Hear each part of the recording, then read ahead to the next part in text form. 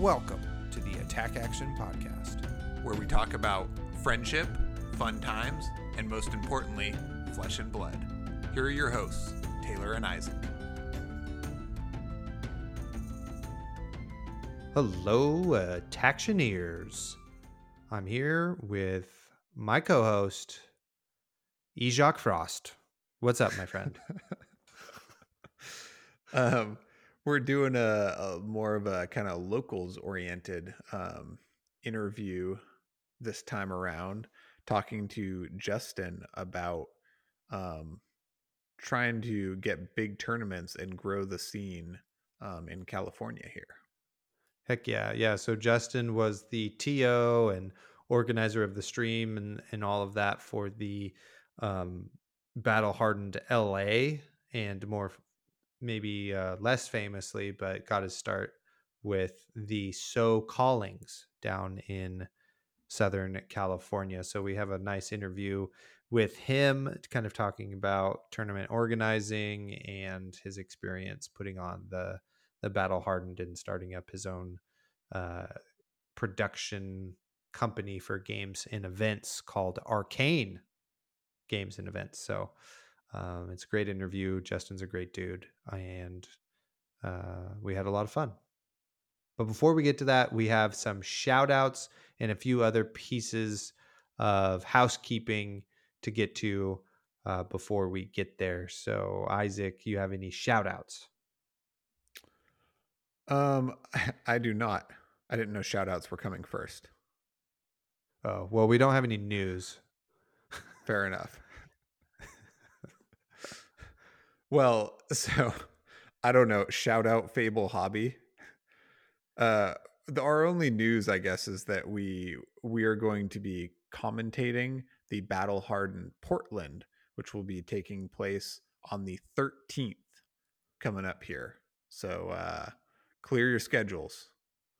I know it's last minute, but you gotta, I don't know, book a nanny or something, and tune in for the Battle Hardened this coming weekend. We're very excited to commentate it and to see what happens in the meta. It's just so exciting watching this game at the moment. It really is, and this is kind of our preamble before Lille happens, and even Singapore, the calling in Singapore coming up. So you can follow us on Twitter. I'm sure we'll post the link to the stream. Fable Hobby is also on Twitter. And if you are following any of the Portland players, perhaps they'll post the stream as well. So hope to see you in the chat as we entertain you for the whole day. We're pretty excited about it. Yeah. I would like to shout out Mara from Blackwing Studio. She does altars for Flesh and Blood and Magic and that sort of thing. And she's kind of been on a terror of podcasts and has been a joy to listen to and get to know through that medium. She has done, which I'm still waiting for, Mara. I know you listen to the show, so I know you're practicing for nationals and stuff, but you still have some Icelander altars headed my way. So I just want you to know I open up the mailbox every single day hoping to see that package. So, but shout out to Mara. She does altered tokens, which I've been playing with. And the Frostbite is particularly cool. See what I did there? So shout out to them. Further news or sponsorship, I might add. Pick Pass Pray is still sponsored by Fab Foundry. So please go follow them on Twitter. We'll retweet it on our Twitter and that sort of thing. The giveaway this time is going to be some store credit for Fab Foundry. And so usually On It picks a winner within the first 3 or 4 days of the episode coming out. So if you're listening to this on release day, don't wait around to get to that Pick Pass Pray, because you're going to get some cashola for Fab Foundry. And we really appreciate them. So go check them out.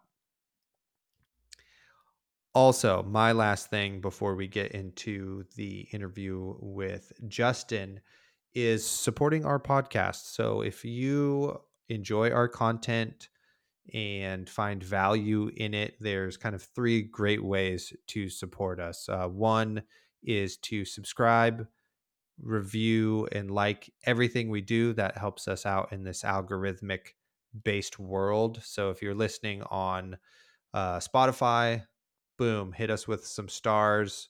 If you're listening on iTunes, give us a nice iTunes review, please. And I don't think Google does reviews, but just make sure you're subscribed. YouTube also. Then the other great way you can support us is through our Patreon.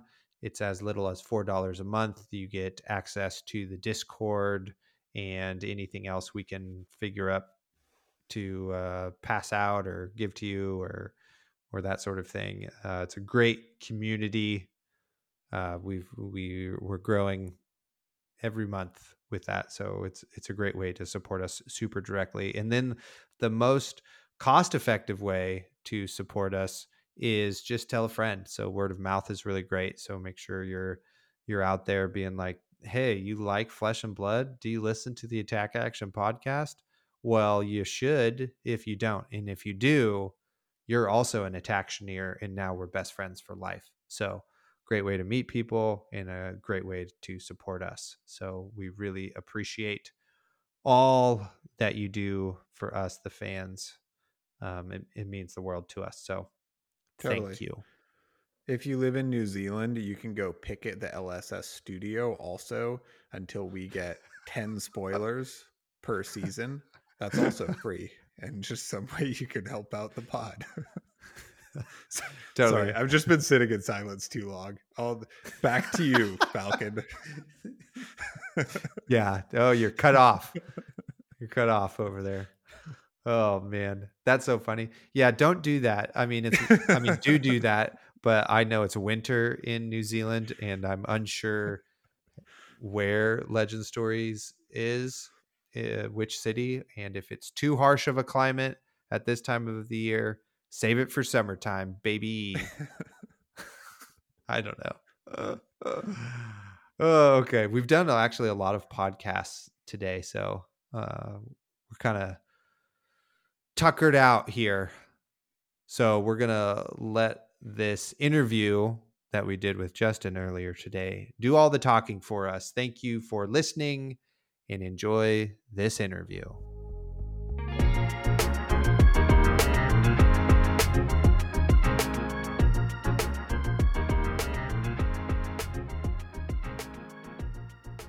All right. We're here with Justin from Arcane Games and Events. What's up, my friend? Nothing much. How's it going with you guys? Great. It's going just great. We're really excited to have you here. It is a sunny California day for all three of us, which is rare because we live hundreds of miles apart in the same state. Yeah, it's only like 100 degrees right here in LA, so that's not too bad. Dang. Yeah, I'm committed to the podcast. I turn off the loud air conditioner in the room, so you know. Oh, nice. I have to do that. Taylor makes me turn it off. No. For audio's sake.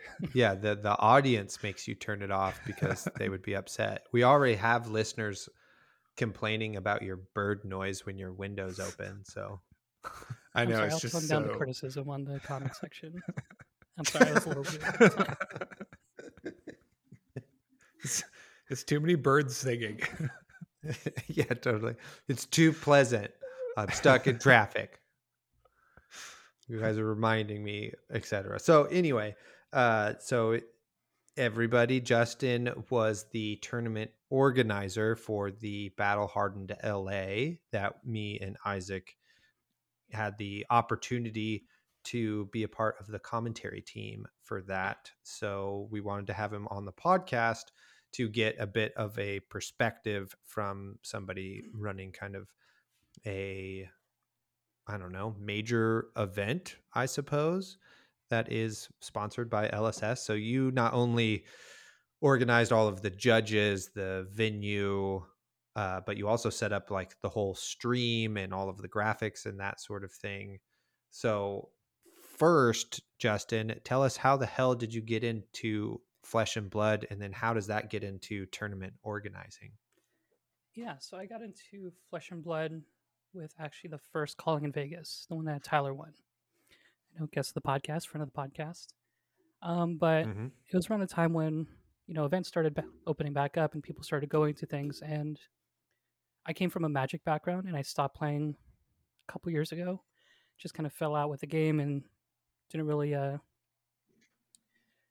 enjoy some of the cards coming out. And just life happens, that kind of stuff. So when Flesh and Blood rolled around, I was like, this is kind of interesting.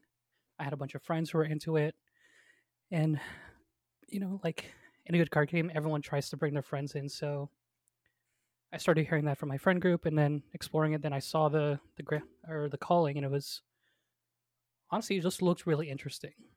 And the thing that stuck out to me the most was just how it reminded me of the old Magic competitive scene.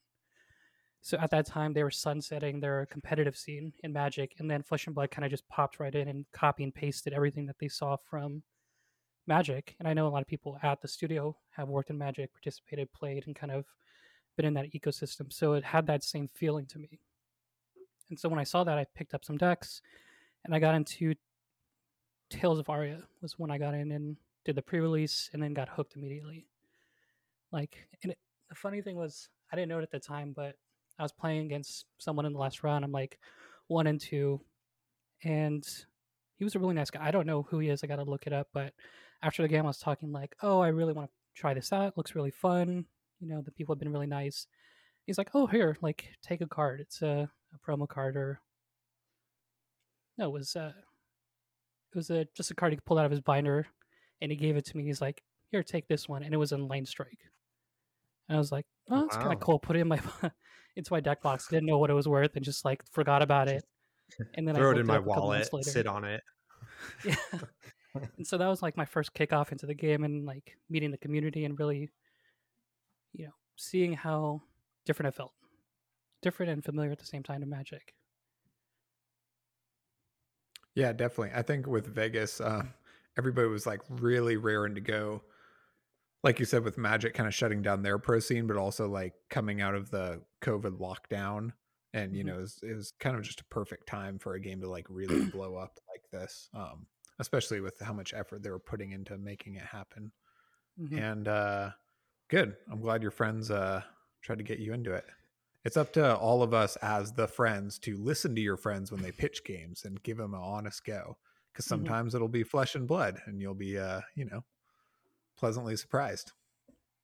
Yeah, totally. All three of us were there, and mutual friend Colin Honingman, producer of this podcast. So that's pretty cool. I remember the pre-release. I think the most notable thing about Tales of Aria, or Tales of Aria world premiere, I suppose, not even really the pre-release, was that they like messed up the promo giveaways or whatever. We were there for like 6 hours. That should have been for like 4 rounds of play. It was like double in length. And I remember being like, going back to the Airbnb, like, oh, we're so fucked tomorrow when it's classic constructed and the rounds are 50 minutes. Like, we're going to be here till midnight. But thankfully they ironed it out and got it together. But yeah, that was a incredible weekend, because that was like our like kind of final big event of the year. But it was like so nice to, it was kind of jarring being in such a big space with so many people after Mm-hmm. having been in lockdown for so long. So I think I will never forget that weekend and Tales of Aria, because of all of the monumentous things happening around everywhere. Mm-hmm. So, Justin, do you still get to play kind of as much as you want, despite being on the other side of things sometimes? And who's your favorite hero? We always got to know. Mm-hmm. Yeah, so I am a Lucius player. To the Mm-hmm. chagrin of everyone who plays with me, Watching Tyler win, it was fun to pick up Prism because it did feel like the decks I like to play in Magic, which were play a board state, have lots of interactions, play on other people's turns. But I've transitioned to Dromai now, so everyone's a little less more friendly to me. Um, It's a little less but yeah, oppressive for now. yeah. I mean, at an armory yesterday, I fought a little dirty. I knew there was going to be a lot of wizard players there, so I put in 3 Thamais. So, um, Nice. yeah, I guess I didn't get any points there. But yeah, with playing, I still try to play as much as I can because I think it's important if you're going to be running events for a game that you interact with the community and playing the game still and kind of getting that sense of being close to the ground. Because it's really easy to just kind of go towards, I think, running the event and not really playing day to day and kind of getting a feel for what players are thinking about that. You lose out on a lot of different small stuff. And I definitely got a lot of feedback from Battle Hardened of like the small things we did right and things we did wrong. It's like you would never understand that feedback or the compliments if you didn't know what those day to day things were feeling like for players. So Yeah. I try to get I out there mean, as much as I can. totally. And the players can feel that as well, like it's 100% obvious when people don't play the game or aren't connected to the community and that sort of thing. And so it is nice to have that level of genuine interest into the thing you're also very passionate about. It's kind of like uh, dating, I suppose. You're like, oh, you genuinely have interest into this other thing that I'm like into. That's very attractive. I would like to go on more dates with you. This is a metaphor, Justin, so don't get excited, okay? I know Christine, your wife, is a very nice person, so I don't want her to listen to this and think that And she's we're like, "What getting kind of fresh with podcast are you you. going on to now?" No more podcasts for you. But yeah, and it's like I've been on the other side too. Like when I've gone to Magic events or Flesh and Blood events, you could feel just like the other side of it, where it's like, oh, this person knows what's going on, and even it's the small things. You don't pick up on it, but you can feel it when you're just playing in a tournament. And I try to make it out to as many events as I can. So like ProQuest, RTNs, I did a skirmish. Went 03, but we won't talk about that one. So we can define playing a little loosely um, on that side of things. But yeah, I think I just enjoy the game too, and it's just it's refreshing and it's fun to play, and just getting to meet people. Like that was the biggest thing for me. Is just it's a vehicle to go and meet people in the community. Like in SoCal, we have just a huge player base and a lot of just honestly just too good at players. It's just they have to stop because I need to win sometimes, at least once in a tournament. So we just got to cool it down a little bit. But Yeah, if only all your tournaments were full of Blake Meyer, then it would be easy wins. But unfortunately, you have Tyler Horsepool and Andrew Rudin and I don't know if you can hear etc. it, but he's driving up to you guys right now to knock down your door. Blake doesn't No, listen to yeah, he podcasts. doesn't listen to the cast, so we don't that zing doesn't quite connect. Yeah, I mean, I do hope that's a running joke forever now. It's just Blake doesn't listen, so I can say whatever about him. Yeah, totally. Yeah, he'll start to have to be a listener just so he can defend his honor. That's how we're getting him. It was very apparent to us that you really cared about the game and wanted this to be, or that to be a like a high quality production, because you cared. Just like kind of the polar opposite is, I've been to certain events kind of in the early growing phases of the game where, like the judges don't know the rules or the announcers don't know what the game is, or, just like certain things like that where you're like, I don't know. I mean, I still had a blast and it was still very fun, but you can tell it's just like um, somebody was hired to produce this and they're kind of doing the best they can out of the blue. But, on the other side too, I think it's just like so important for people like you to kind of take that leap, to to like put on a battle hardened at a high quality of production, in order to have, you know, I don't know, there's people in the community that love the game so much on the like production end of things. I think will be very healthy for the game in the long run. So good on you. Yeah. Speaking of that, so how the hell do you go from playing Illusionist to putting on the battle hardened LA? How does that happen? What are you, Isaac? Are you thinking like, how many No, people did he Arclight Sentinel on the no, way yeah, there? it's like board state, a lot of moving parts. You know, he's been training for this day. Yeah, totally.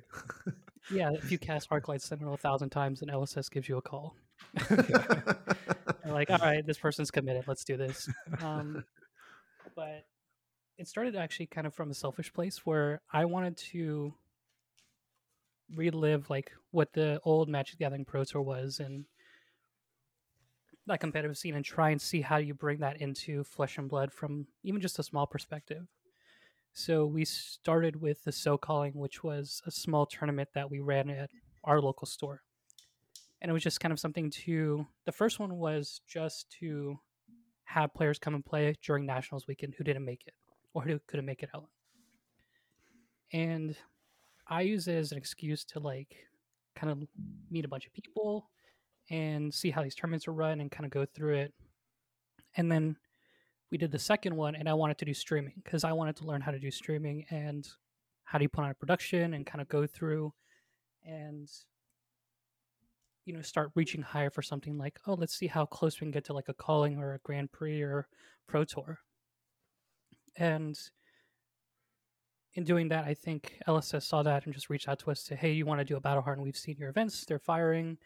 We've been working with them for like getting extra prizing. So I think us taking the initiative to put that on and just be like, we're just doing this because we want to, and we think it's a cool venture, and we can give opportunities to like, that's when I just met Colin and Blake, who the first two commentators for So Calling, and we just had a lot of positive feedback from the players who were just like, oh, we're going to the Pro Tour next week, and it's cool to get some practice in, play on stream, and kind of see all these different things moving. So it was gradual, but for me, it was learning about it and really wanting to push forward my knowledge of like the game and streaming and all these different parts. Cool.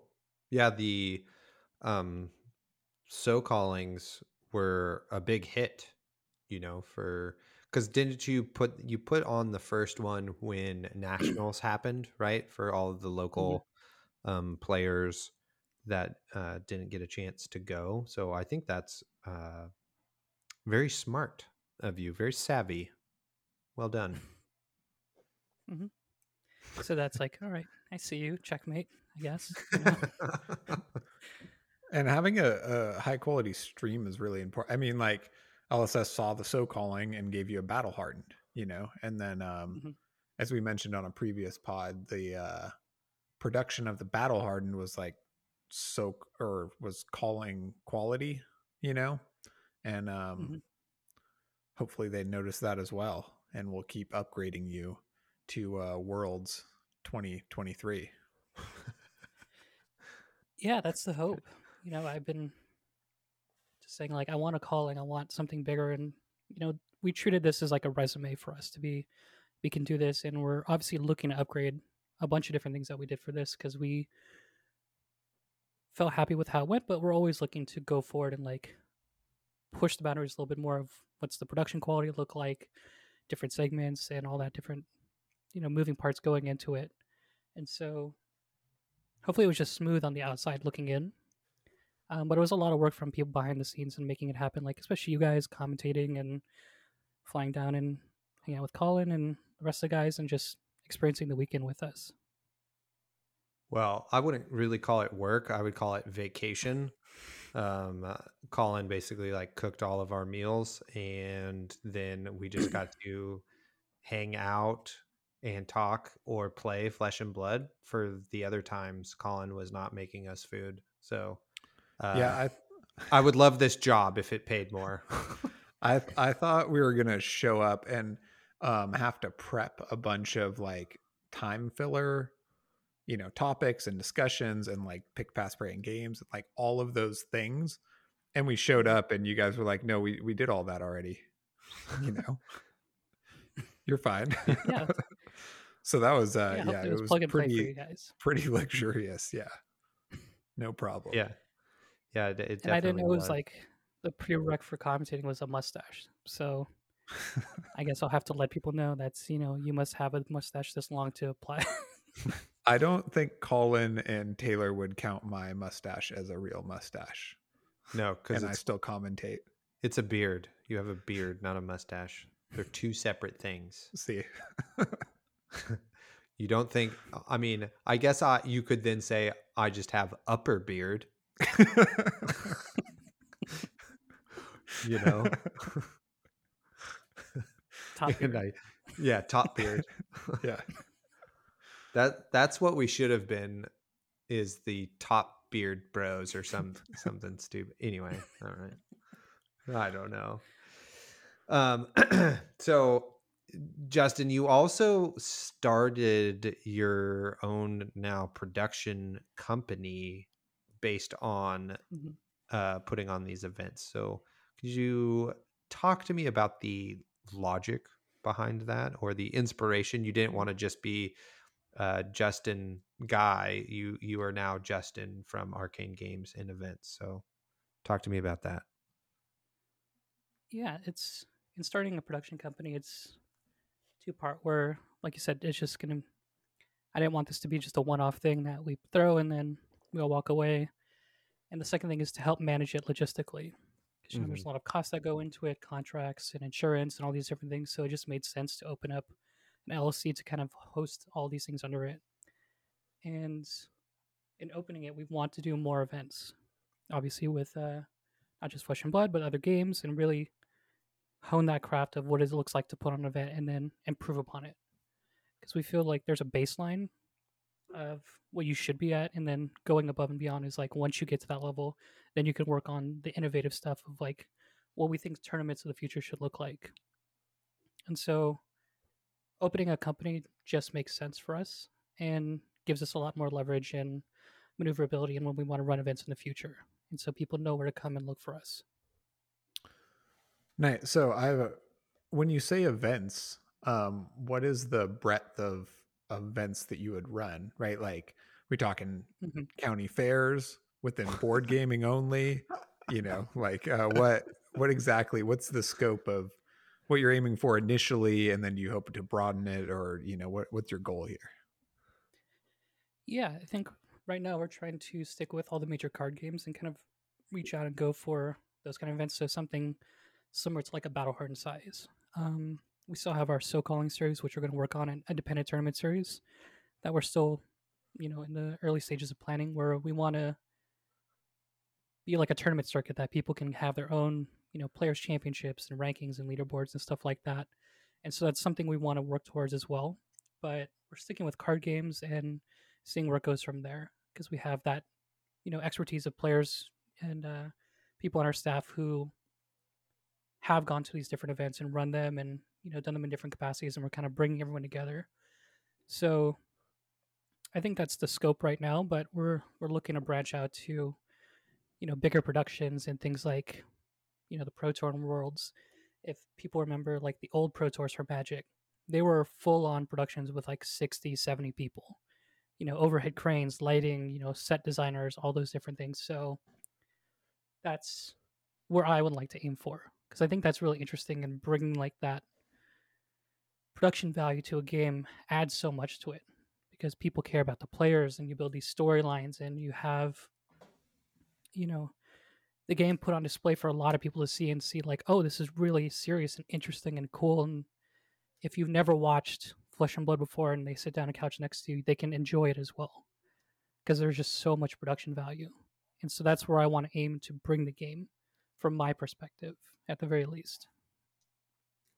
Yeah, that makes sense. And that's something you talked about a lot over the weekend, was really trying to provide a service for your really great players in SoCal and kind of highlight them, and that a huge part of the production was to get people to get to know the players, not so much just like kind of watch the games and be done, but hopefully, Mhm. create some fandom around some stuff, Yeah. Like from the second So Calling we did, the biggest win that I took away from it was Craig Pollock won the first one, the Scourge of Pasadena. And he went to New Jersey the week after for the Pro Tour, and people recognized him. He's like, "Oh, you won the So Calling," and he was just as confused as everybody. He's like, "How do people know me?" And he asked them where they're from, and they're like, "Oh, somewhere in the Midwest." And he's like, "How's that?" I was just playing Flesh and Blood in Los Angeles, and now people recognize me, and I thought that was Yeah. the coolest thing ever because it's bringing players forward. Like when we talked about that with Colin and Blake during the So Calling the second one, it was like we want to focus on the players because that's the thing that people tune into streams for and like follow is, oh, he's, he plays my favorite hero, he's one of the best to do it, so I'm gonna go watch him play it. It's not Mhm. really about the cards flying across the table. It's more of like, how does my favorite player play my favorite class? Like I Right. love watching Craig play Bravo, and it's like I know he's the Guardian guy. And so like with John Ho, he's Viserai.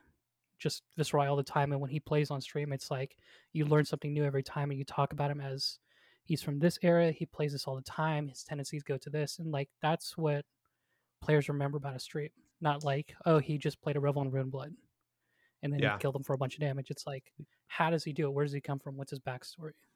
Yeah. Yeah. And those sort of things are starting to take off. We're in this nice spot in Flesh and Blood where we are kind of a big enough game, but also small enough, right? That like John Ho's legend is that he never misses off of a tome of the Arknight, right? And he hits every single one, you It's know? a good superpower. Yeah, totally. And so that's like a bit of his mystique, or like when we're Mm-hmm. in our like NorCal scene, people will say, "Oh, well, this doesn't really beat Viserai or whatever." But then some people will be like, "Well, I beat John on this deck or whatever," or it goes vice versa. Like John's beat me 7 times in a row, and this is a bad matchup for these heroes or whatever, So, um, Mm-hmm. yeah, the players definitely, uh, you know, are creating a reputation for themselves for sure in our community, which is great because having events like this helps do that, and it definitely brings the game to the next level. And that's how you get your like LSVs and Reed Dukes and that sort of thing. Mm-hmm. So Yeah, and the game's been going on long enough now that we've had kind of enough time to create that narrative. Like, like when Kale McCreath comes on camera, it's like, this is a hostile meta for Guardians, but you better watch out if you're sitting across from him anyway, because he has it, he's figured it out and has a way to compete anyway. And it's pretty fun to see those players come up on stream. Yeah, and we see it with like even the smaller heroes. Like we had Alan from San Diego, the Bolton player, the one Bolton player who shows up to a tournament and top eights. Like this battle hardened in Vegas, and he just comes out of nowhere and he plays super quickly. All his cards are bent, and he's just destroying people. And it's really cool to see. Like, oh, we have specialists. We have, this player always plays this, or he's the guy who just picks up any deck and is good with it. And building those storylines as we get more events, I think, is really important because we didn't have those for a while where it was maybe a calling every once in a while or big events that were streamed, but now we're moving into a new era of Flesh and Blood where more events are happening, more things are, leading into qualifiers, and we have worlds and we have pro tours and multiple pro tours now. So there's more opportunities for players to kind of reach out and flex their skills. Even though we know them on a local level, they're going to get access to a bigger stage now. yeah, totally. And who knows, like this time next year, me and Isaac might have someone on the podcast, or maybe even meet someone at a tournament and they're like, "Oh yeah, we watched the like battle hardened LA and that's what got me into the game. It just looks so cool, and that's why I have this mustache because it looked so cool," you know, Yeah, or and it was whatever, funny during the weekend. We And had you a go, it's photographer not a going around and taking mustache. pictures. It's just a beard. think it's a top and bottom facial hair, not just top. Yeah, totally.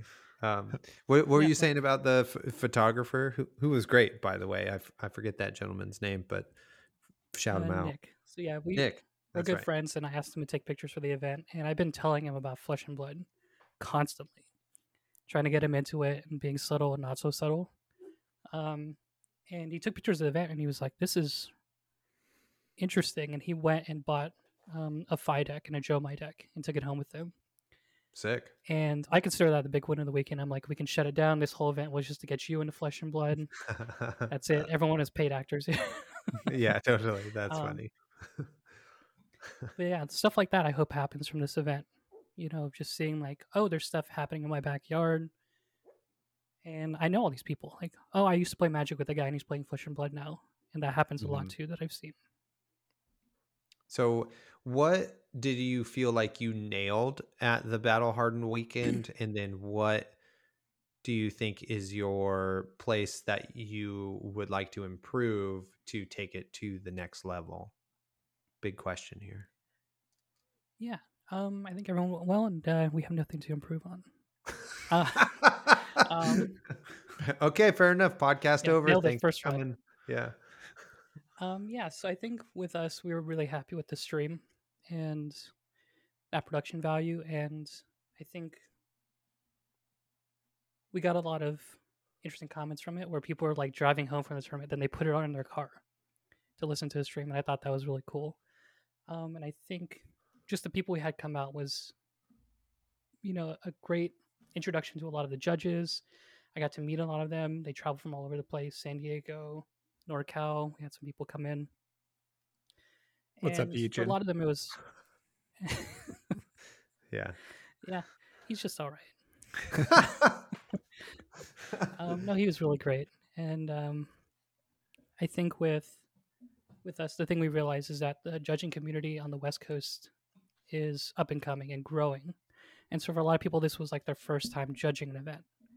And so getting that experience for them was kind of really interesting to see. And I was happy to have that experience for them.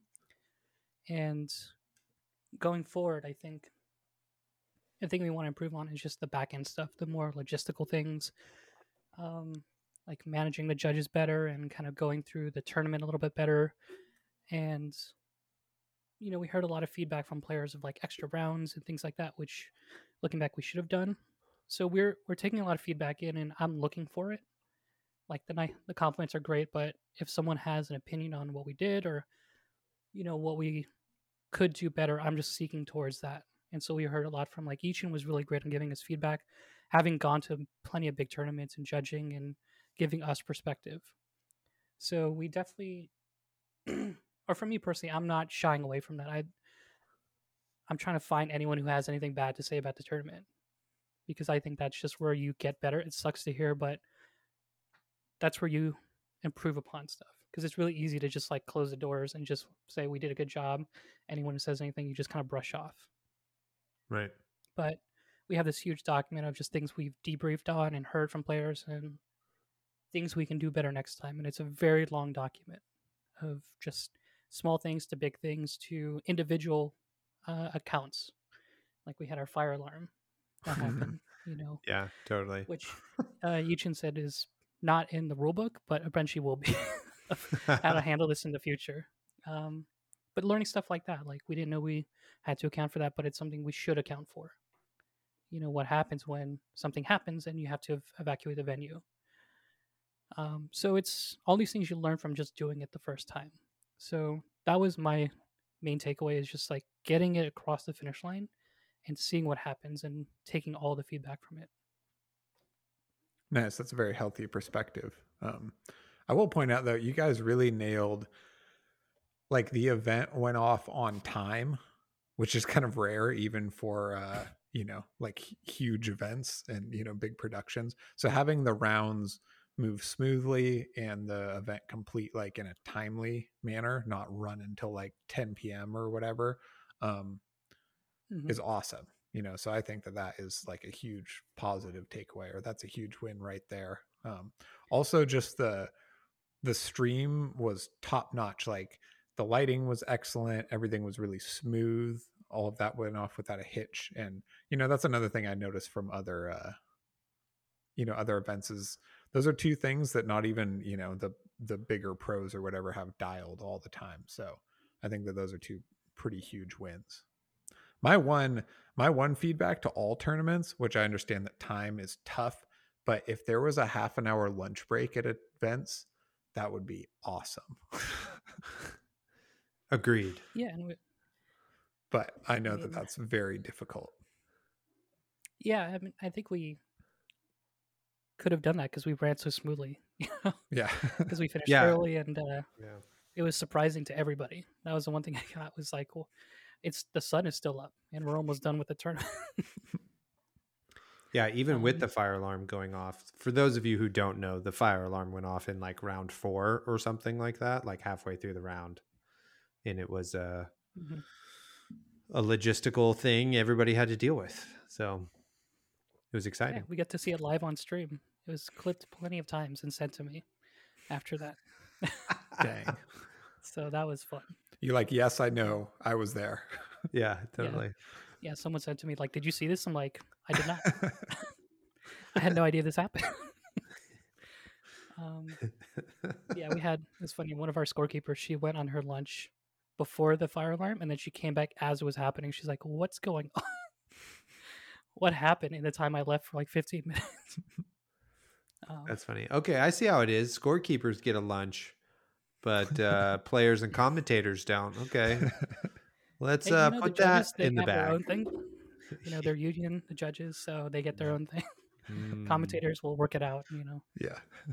Yeah, there was no like need for union talk though. There was a Teamster meeting at the same convention center. We should have just gone over there and got the paperwork and got some paid TO, Wild. Also, wait, there was also another thing that happened that maybe is not related to the fire alarm. Wasn't there like a jewelry heist that also happened like outside of the convention center? Yeah, so we had like next door to us was a jewelry convention, and from what I heard, there was a convention in San Francisco, and vendors are just basically moving from that convention center to Pasadena, and some vendors went in on like a Brinks truck and put everything in there, and on the way towards the Pasadena Convention Center, got robbed, like Ocean's 11 heist rob. And it was like $150 million worth of jewelry or something. So it was like half the value of all the cards in the room at Battle Hard in LA. Yeah, especially on Andrew Ruden's like deck. Yeah.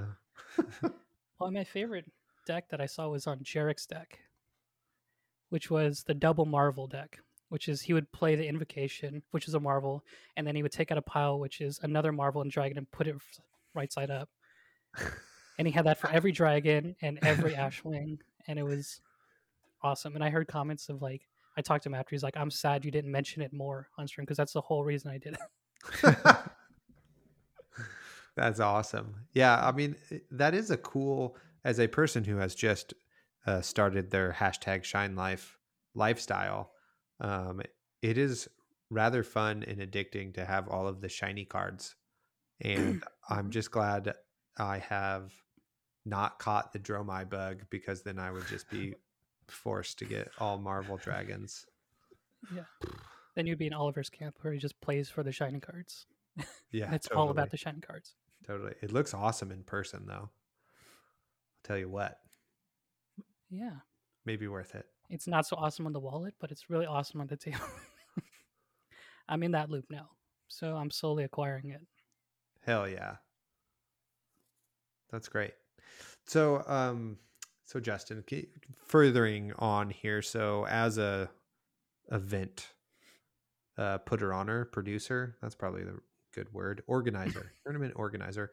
So what do you think, even for like the Channel Fireball streams, like what is kind of the next evolution for Flesh and Blood, like live play at these bigger events? Do we just like add in like a halftime show, like kind of the Magic Pro Tour stuff does, where there's like a group of people in a booth and then people who do the match live? What do you think the next level is? I think for production, it's just being more player focused, like we talked about before. Of like, we tried a little bit with ours, where it's like at the top of the show, we highlighted players, like Tyler, Chris Iali, Craig, and doing more of that stuff, where it's like an ESPN broadcast where there is a halftime show and there's segments and perspective on all these new players coming up and who's up and coming, who won these, RTNs and ProQuest. And when you get to that level where it's callings for regions, um, like LA, it was super helpful to have the commentators know all the people in the tournament, Yeah. because it's hard when you don't have that context. So as the scene grows, it's like getting those players and pushing them forward, where they may not know how to do them. They may not know how to do that themselves, but taking initiative to go and push that for their perspective if they want it. And I think that's where broadcast should be going, is more player focused. And they already have a lot of that with, like, the Arsenal Pass guys, Team Covenant, and the Nationals champions, and Yuki, Tariq, all those players. But there's still plenty more who are right above that level who haven't quite converted yet. Right. But they're on these teams with players and practicing with them. So I think getting more context and knowledge of those players is where you'll get a lot of value on the broadcast, because people tune in to watch the people that they play with every week. Yeah. Of Yeah. like, oh, my friend's going up there and he's really sick, he's really good, and now he's on stream. So I Yeah, think focusing more on that is like really important. Yeah, I definitely hear you. I mean, that's like, we're in the era sort of, you know, well, I can only really speak for basketball, but it's like, you're not like so much a Cleveland Cavaliers fan as you are a LeBron James fan, right? Mm-hmm. Or a Steph Curry fan over like the Warriors. Now, some people might get mad at me, or people actually don't know who those teams are, or whatever. There's the spectrum. But what I'm trying to say is that, like, Mm-hmm.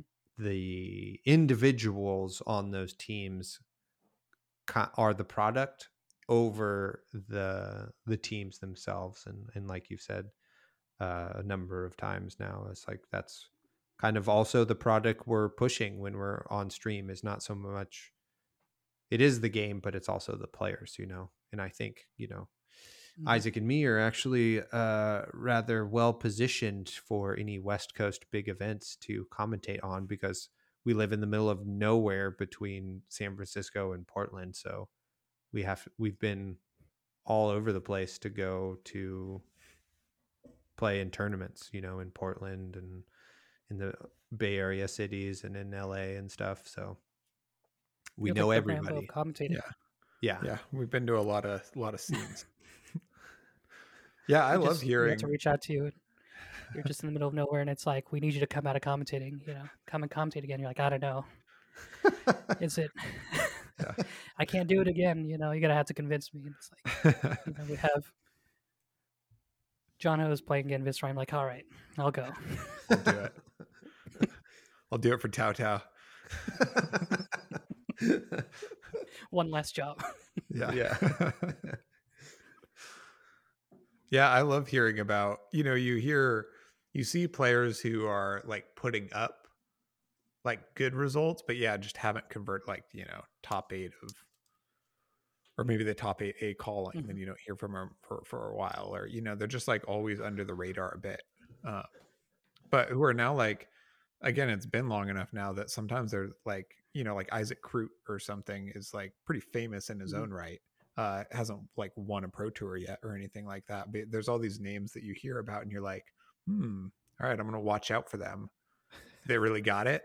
We'll see, but it's fun because since we started this podcast in deep COVID quarantine when the game was like unknown, it's like really fun to have seen the evolution of the competitive scene and then having it grow enough that now there's all these names that you keep hearing about. And it's like, oh, well, I heard from so-and-so that this is the hot deck, or, I heard that, whatever. It's pretty fun. Mm-hmm. It totally is. And Isaac, because you and Mr. Crute share the same first name, I thought you were going to have a You thought story I was about going to say yourself. me. Yeah. This guy, Isaac Jessen. Yeah. Oh, God. Does he have it? Does he have it? I mean, throughout the road to nationals, I just heard you guys kept saying that about yourselves over and over again. And I was like, man, these guys are about it. Nope. But we did get one top 4 finish in one RTN, so we're not washed up yet. No way. I'm never going to be a pro player. I get too distracted by fun decks and having fun. I'm like bad at being a pro player, but that's okay. So is there anything, that anything you've learned, or like you have a bit of experience in this area now? Is there anything you'd like to share with, fellow producers, or with LSS, or just with anybody who has aspirations of growing their local scene? Do you have any parting words or anything to impart? Yeah, I think for us, when we started, it was like just the initiative to just want to do something cool. Like the So Calling was just born out of wanting to put on a tournament that wasn't something like a ProQuest or RTN, and it was something different. And we kind of just spun out from there of always looking to do something that's above the baseline of whatever is kind of default. So with the Battle Arm, for example, streaming is not a requirement for running these events, but we put a huge amount of focus into it and effort and time and care into it, that we feel like it's stuff like that makes tournaments better. From a player perspective, it doesn't matter to them because they're playing in it, but for those at home and people watching it after, and the players who make it on stream, it's like a cool thing for them. And walking away from tournaments like that, we're always looking to be, what is everybody else doing and how can we do it better? Like we had long talks about small stuff that you don't even really think about until you're at the tournament. Like the one thing we talked about doing for the next event, which we were going to try this event, but logistically didn't work out, was when we do deck checks every round, we bring the players with us. Because we think it's odd when you do a deck check and you just walk away with their deck and they're at the table and they're like, well, I hope my deck is okay. Which is the default, right? You just sit at the table, talk to your opponent and say, I hope they don't steal my deck. And then you just wait for your deck to come back in one piece, which, all the judges are great about that, doing that, but it's like the small peace of mind stuff. And so we're looking at like that granular level of like, what is the small stuff for players look like to improve upon for next time? So thinking in that perspective of how can we make this better, even though there's already things being done to kind of address all these things. Because that's how, as a community, we push everything forward. I agree. That is for sure. That's a great wrap-up sentence to that. That's how, as a community, we push those things forward. What if when you do deck checks, you give both players 2 just like commoner decks, and you'd be like, here you go, play with these. We'll be right back. Just like giving a kid some crayons and a piece of paper, like, here, draw until your food comes. It's like I would be into that. You're in the lobby. They have that toy with the water, and you're just pressing the buttons. Yeah, totally. I'm actually into that, but they're like weird decks, Yeah, totally. Like, and they're already Talishar. shuffled, so you just draw. You're like, what? Yeah, Talishar, Azalea, and yeah, double Titan's Fist Bravo. Or you make it agonizing. You give them 2 prism decks and they have to play the mirror. Be done by the time we get back. Yeah, totally. And you don't lay it on the table, you just throw it at them. Yeah, totally. It's not even nice. Yeah. And it just has an index card with all of the stuff you need to say. You don't even say it.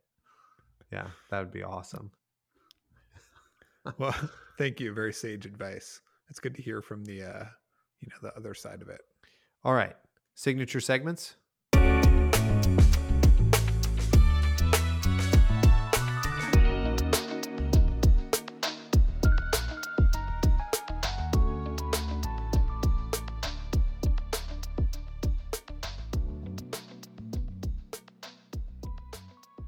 So we'll start off here with pick, pass, pray. So Justin, this is a draft scenario. I'm going to read off 3 separate cards.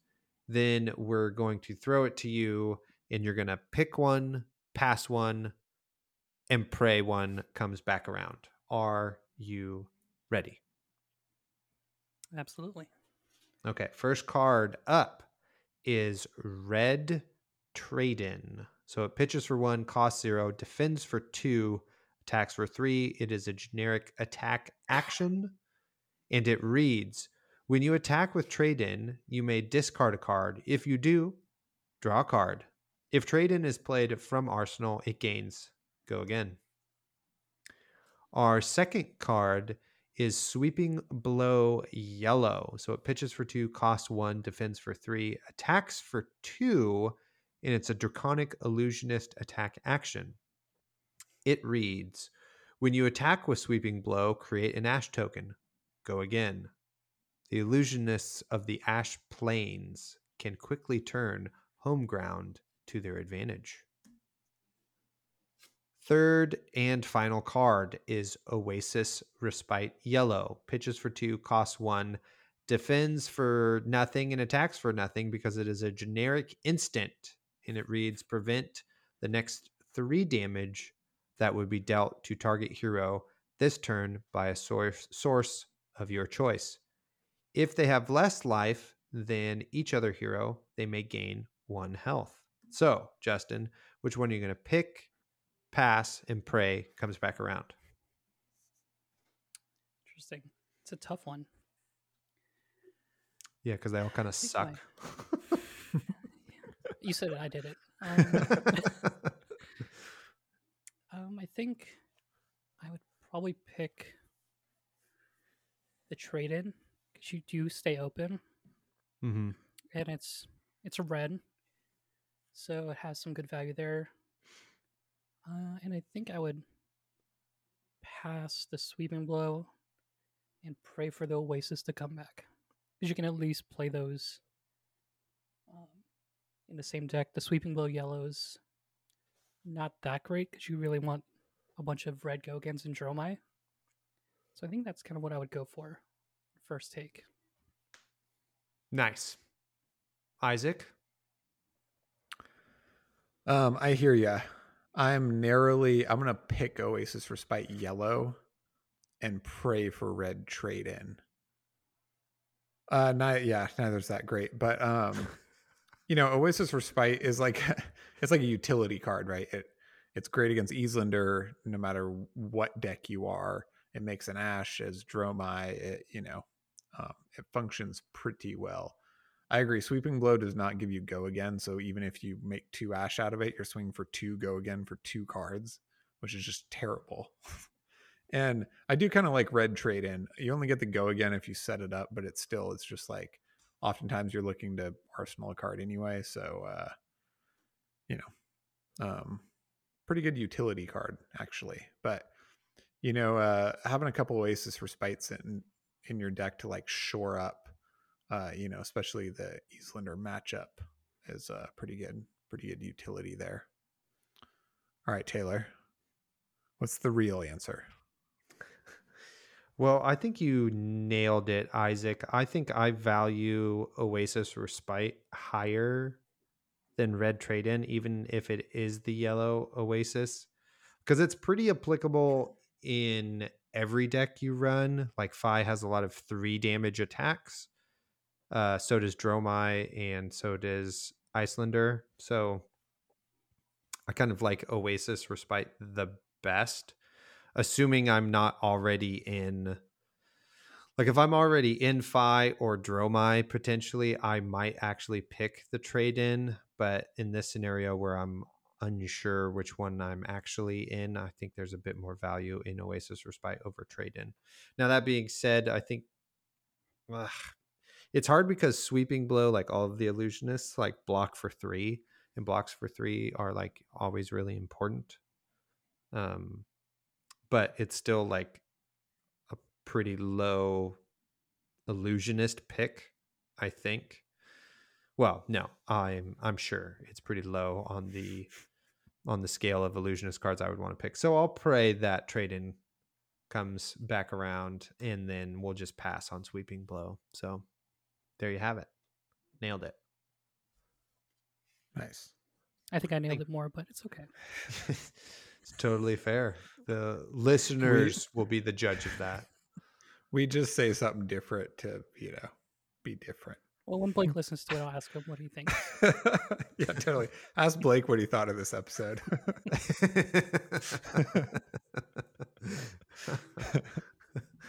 All right. Here at the Attack Action Podcast, we like to play many different board games, not just Flesh and Blood. And sometimes we want to share one with you in the hopes that you will enjoy it too.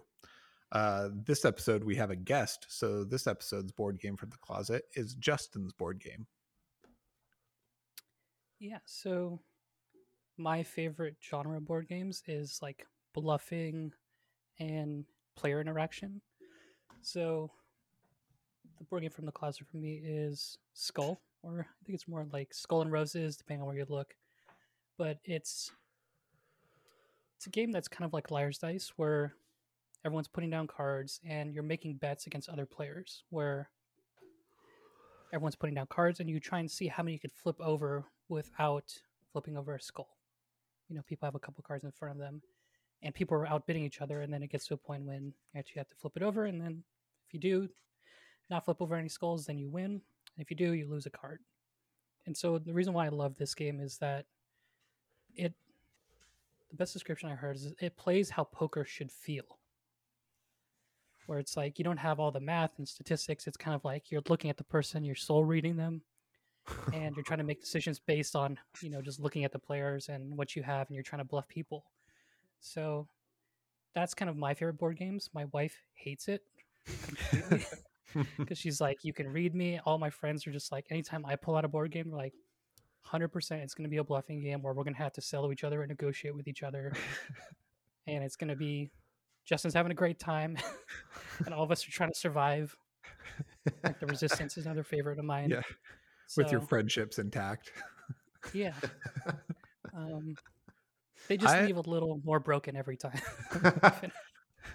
I have not played this game, but I think I would love it. I love this kind of game. And I looked it up after you recommended it. So thank you. I will be checking it out. And it's the perfect game for going to a bar and playing it, or going out for like dinner, because you don't even need the board game. You could just bring like coasters, which is like what this game uses, but playing cards, pieces of napkin. It's great. And you learn a lot about your friends and who are the bad liars. Yeah, this is that's what the context in which I've played the game is, at a bar before. And it is perfect for that. And the person's copy who I played with, it was like all beat to shit and has beer all over it and stuff. Is a well-loved game. So great choice. Excellent work. Thank you. And yeah. I just love talking about bluffing board games, so I can just keep going. But I think someone's already pulling me out, just like he can't keep talking about them anymore. Feels like you should be a Dorinthia player, not a Prism player, all the bluffing. Yeah, totally. I've heard. Or Katsu, maybe. But do you ever play Malarkey? I played that when I was a little kid. Malarkey. It's like you get a prompt and each of you has to tell a story about like the origins of this thing or something, and somebody has the right answer and the rest of the players have to just like make it up, but then somebody has to like pick which one's correct, so you get bonus points for being a really imaginative liar, I guess. When I put it that way, it sounds kind of but it was pretty good. I liked it as a kid, and just speaking of another bluffing game, I'll have to check it out. I mean, the one thing that I like buried the lead on this part, which was I'm also or still am like a magician. So like I've been doing magic for like 10 years, so I'm a professional liar in some degree too. Oh, we should have opened with this naturally. Wait, so you're like talking like card tricks, rabbit out of the hat, that sort of thing? Yeah, not the rabbit out of the hat, mostly card tricks, but yeah. Wow, that's awesome. We definitely should have opened with that. What is it doing here at the end of the episode? The listeners at home can't see how wide my eyes went when you said that. Well, they See, don't that's get how to I see got, the like, the second cameras either. podcast. Yeah, that's true. Yeah. Justin Yeah, there you just go. disappeared and reappeared. It was crazy. Totally. How is that dollar bill floating in the air right now? Yeah, it's just not great for playing card games because it's like everyone watches me now. Yeah. So you don't lead with it, you know. But I owe you a card trick next time we meet up in person again. Oh, fantastic. Sweet. Love it. I'm into it. Great. Well, thanks for coming on, Justin. It's great to see you again. I look forward to working with you in the future or seeing you get to put on other events. Hopefully me and Isaac can make it to the calling. That's what it is. Number 3. Hopefully we can be there. Anything you want to shout out or plug, social media or anything, now is your chance. Yeah, I just want to shout out all the people who made Battle Hardened happen. Like all of our staff, the judges, the players, you guys. Like without everything coming together like that, it would not have been possible. So I think just I keep reiterating that and just saying like Flesh and Blood happens because of the community and it stays interesting because of the people who play it. So having more events like this and you know hopefully more people like me just wanting to do cool stuff for the community is something that people can take upon themselves in their communities. So I think going forward, just looking out for the next So Calling. You'll definitely hear about it on different channels. We're going to work with LSS and hopefully promote it. We're making it bigger and better every year. So we'll see what happens with the next. We have one coming towards the fall. So we'll see what happens with that. But I'm sure everyone will know about it soon. Awesome. Well, thanks again, Justin, and we'll catch you next time. Goodbye, everybody. Thanks for having Look me. out for Justin out there. It's going to be a big name. Yeah, he's a great liar and he's a magician.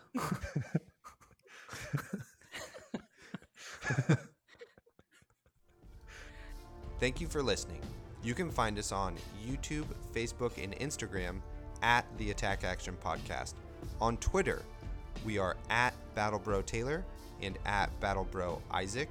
Shoot us an email, theattackactionpodcast@gmail.com. If you would like to support us, like and subscribe, shop for singles using our affiliate link, or support our Patreon for as little as $4 per month.